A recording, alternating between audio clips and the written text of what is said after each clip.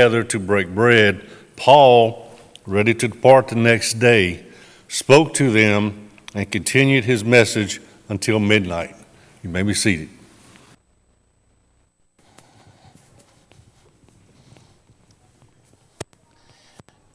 And I'm so blessed to be here with you today to share with you a lesson from God's Word. We want to say welcome to everybody, especially our guests. If you have one of those attendance cards filled out, would you please pass it in to the inside aisle at this time? We are in the middle of a sermon series. That sermon series is called Blueprint. What is the blueprint of the church? And we ask the question, does it really matter? This sermon series actually is a product of what happened way back on January the 8th. January 8th's lesson was all about a study that I had been engaged with a young man in Fort Worth, Texas. Pretty soon, 6 more joined us in that study, and we have what we ended up calling the 7. And they had some questions for me and questions for you. Today we look at the communion. Guests visiting us for the first time at our worship services often have 2 observations. They want to talk about our singing because they don't see a piano or a band up here on stage.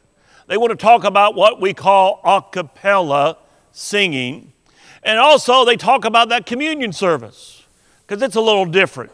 Because you see, in the religious world today, Christianity worldwide, the communion service is most often observed either on a quarterly basis or churches will observe it on a special occasion. We take it each and every Sunday. So we're a little different from the religious world. Before answering the question of how often should we take the communion, let's remind ourselves of what the communion service represents. Because the communion service to me is very, very special. The communion service, what is it? It's a memorial. You know, our world has seen a lot of great memorials erected. We have memorials like the Lincoln Memorial, the Washington Monument, or you have things like the Taj Mahal in India. The greatest memorial ever given is this memorial, the memorial to our Lord, because it calls us to remember. It's a remembrance, because it's really all about Jesus. It's not about us. It's about our Lord, Jesus the Christ. Now, Jesus, in his approximately 3-year ministry, as the countdown was nearing to the cross, that countdown was almost at 0. On the night that he would be betrayed, on the night that he would be arrested, he would be crucified the next morning and afternoon, Jesus took time out to give to his disciples. But back then, those disciples and us today, he gave us a special gift. He gave us the communion, what we call the Lord's Supper. It's a gift of remembrance. In fact, Jesus said this. He said, "Do this in remembrance of me." When you take this, do this in remembrance of what I have done for you. So how often? Weekly? Quarterly? Special occasions? It doesn't matter what we think. What does the Lord expect? What does He want us to do? What is the expectation of Jesus in regards to His supper? I find it interesting that in the religious world, there are 3 current I call them top 20th, 21st century theologians, experts, as they would call themselves, of the Bible. One of those 3 had this comment to say about communion.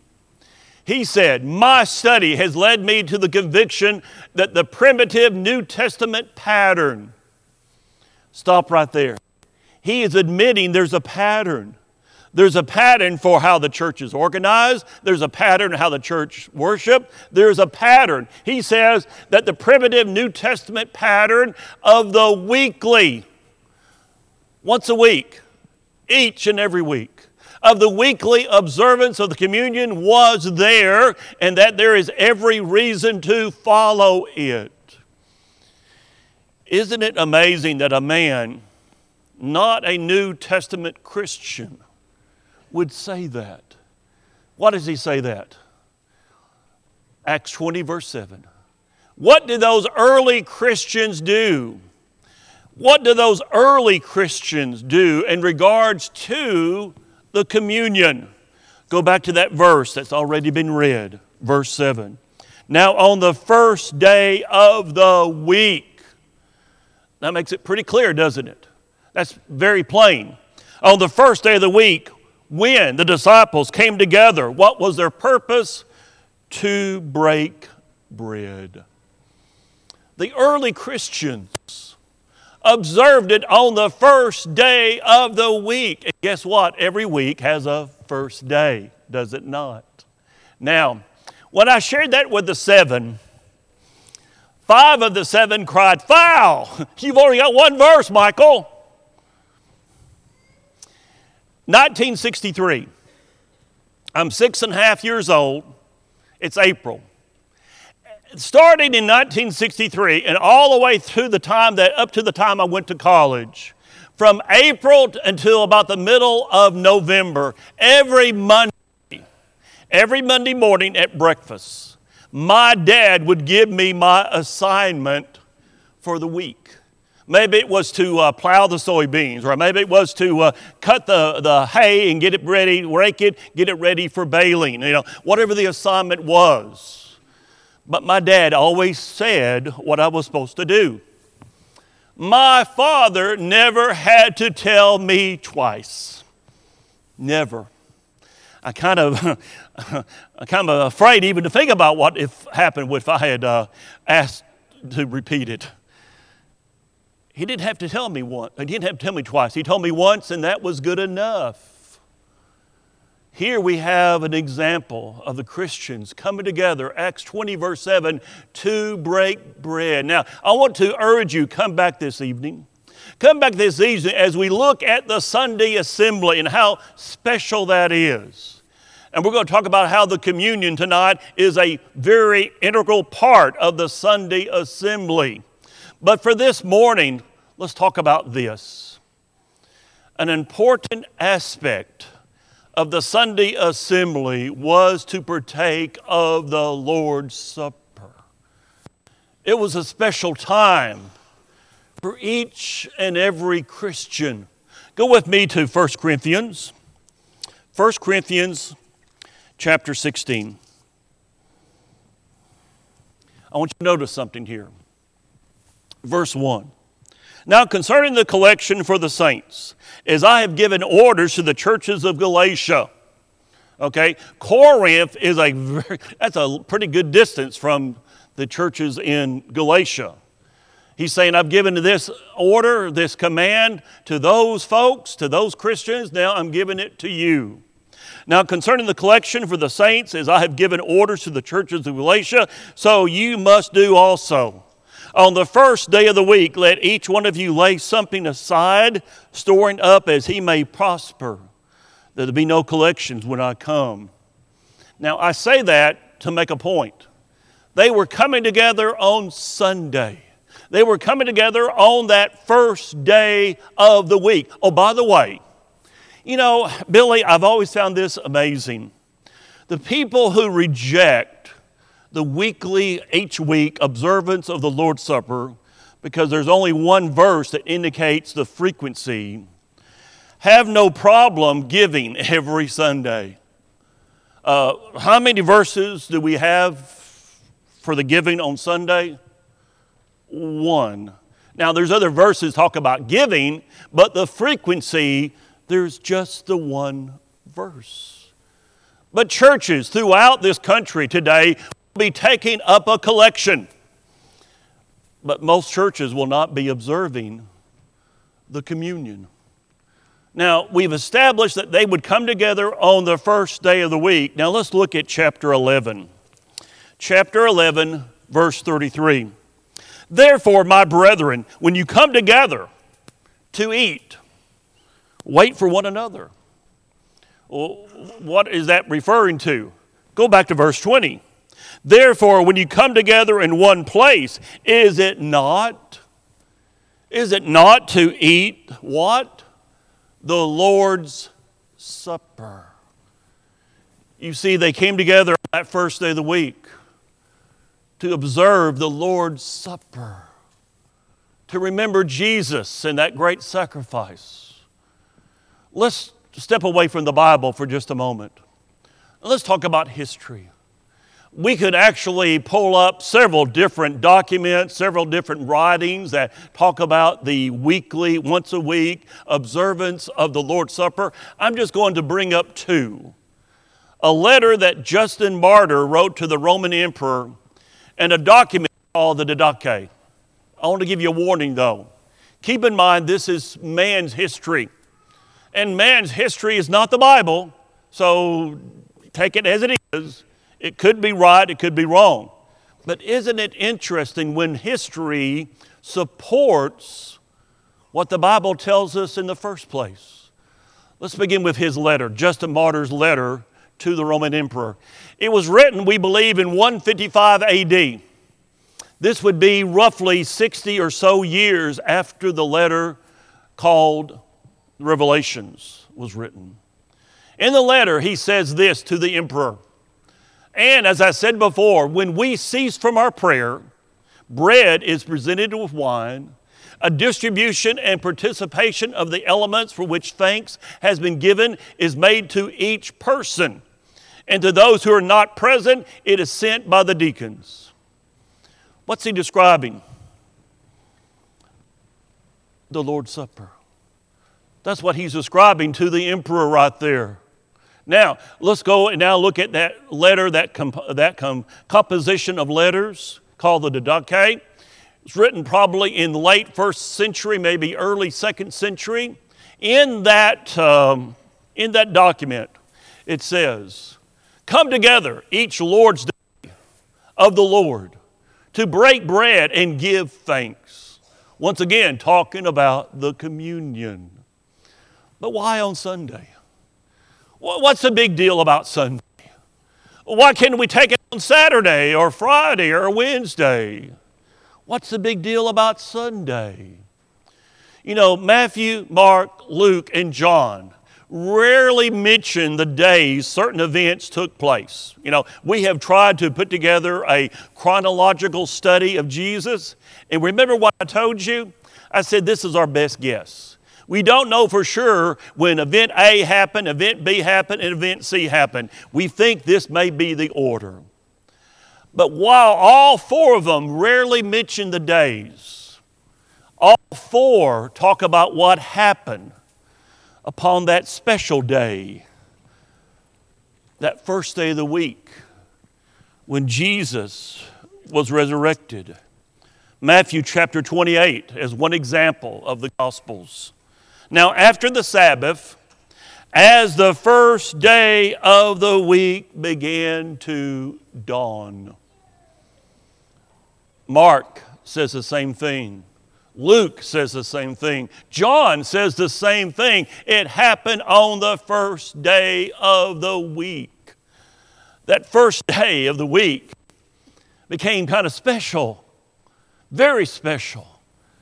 Go with me to John chapter 20. John chapter 20. John 20, verse 19. Now, then, the same day at evening, being the first day of the week. First day of the week. That's special. Verse 26. After 8 days, the disciples were again inside. And Thomas, who had been missing that first time, was there.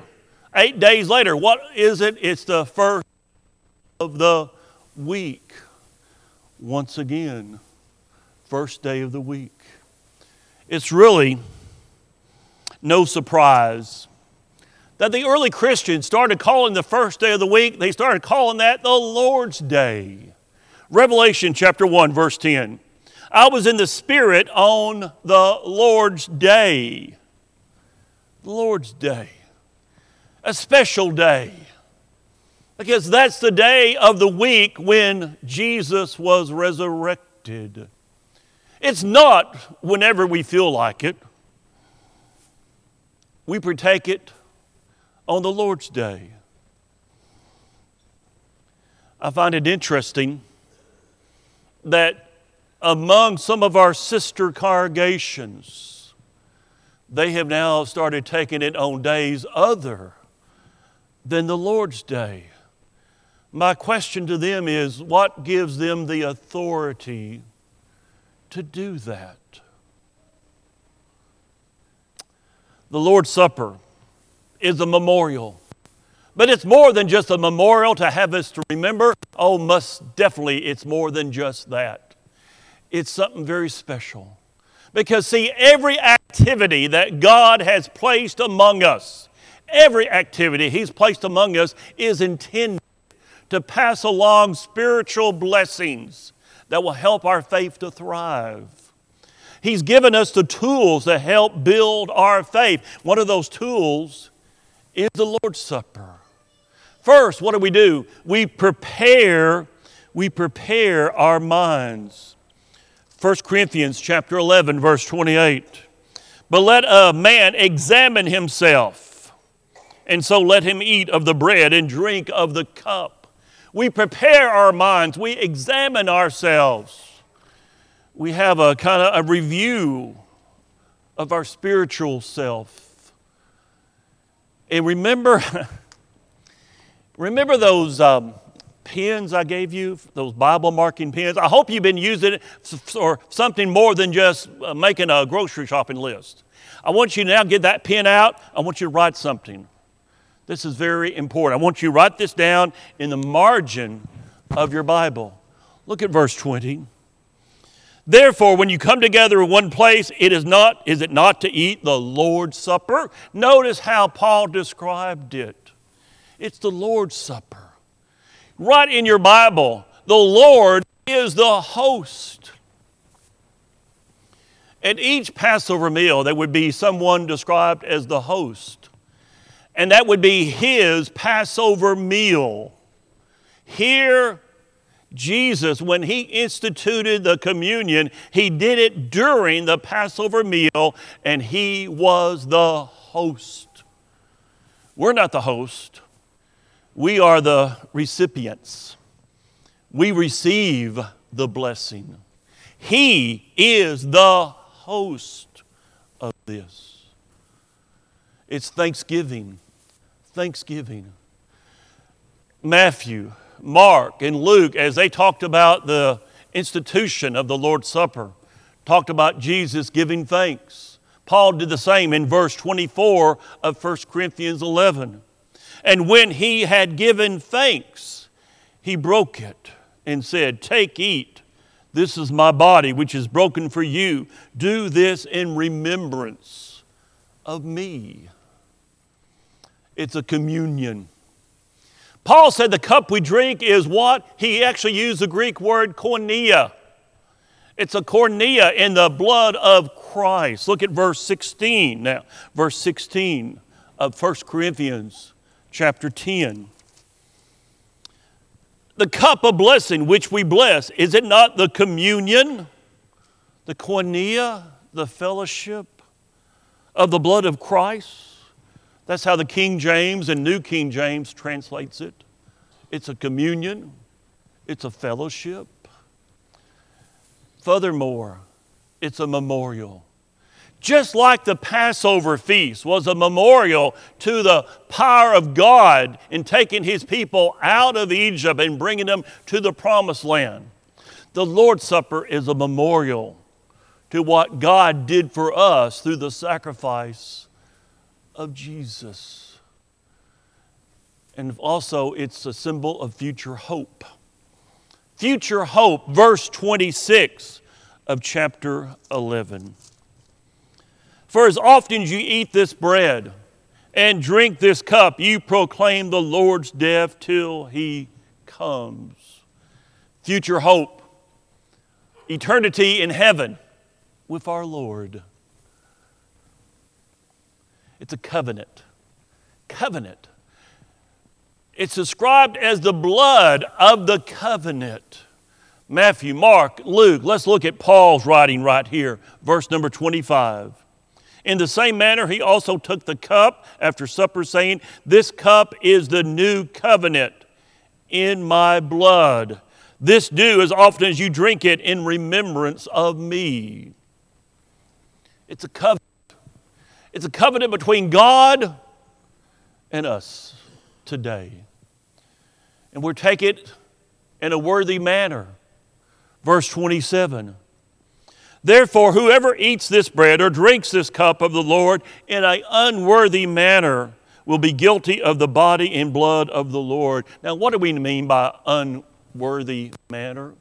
How do we have a worthy manner? We're talking about attitudes. We're talking about motives here. Worthy manner, spiritual brokenness. We realize that we do not measure up to the standard that God has set. And it's only through the grace of our Father that our sins are forgiven. Spiritual brokenness. We confess that we are sinners. It's a reconciliation. We're brought closer to God. It's a rededication. It's true joy. It's not a ritual, but it's not common. It's special. It's unique. When the communist dictator in Romania was arrested and then eliminated, the church was very quickly on the scene. And very quickly the church was reestablished in that country. One of the things that those early Romanian Christians observed was the importance of the Lord's Supper. And over there, watches don't really have any meaning. They don't, okay. They got all the time they need. So over there, communion service is very special. You know, we as Americans, we like to hurry things up. Okay? Unfortunately, that's the way we do things. Over there, they don't hurry it up. And I have been part of a communion service that would last for 30 minutes, 45 minutes, in some cases longer, because they really celebrated what the communion service was all about. I want you to come back tonight. Please come back tonight, because tonight we're going to talk about the importance of Sunday and what Sunday means to each and every one of us as Christians. It's special. Come back tonight, we'll talk about that. In the meantime, let me remind you of God's simple plan of salvation. He wants us to believe, to repent, to confess, and to be baptized. That puts us into Christ. If we have done that and we need to seek forgiveness, isn't it wonderful that God will forgive? 1 John 1:9, the church stands ready to pray with you and for you. Nathan has selected a song to encourage you to make that decision. Will you please come as we stand and sing for your encouragement?